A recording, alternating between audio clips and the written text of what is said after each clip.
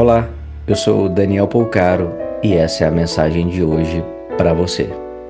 Tudo o que dizemos para outros corações não podem ter o objetivo da transformação.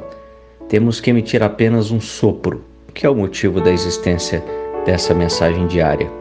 Despertares sempre vão ser interiores em momentos individuais e da maneira que o espírito de cada um está preparado e disposto.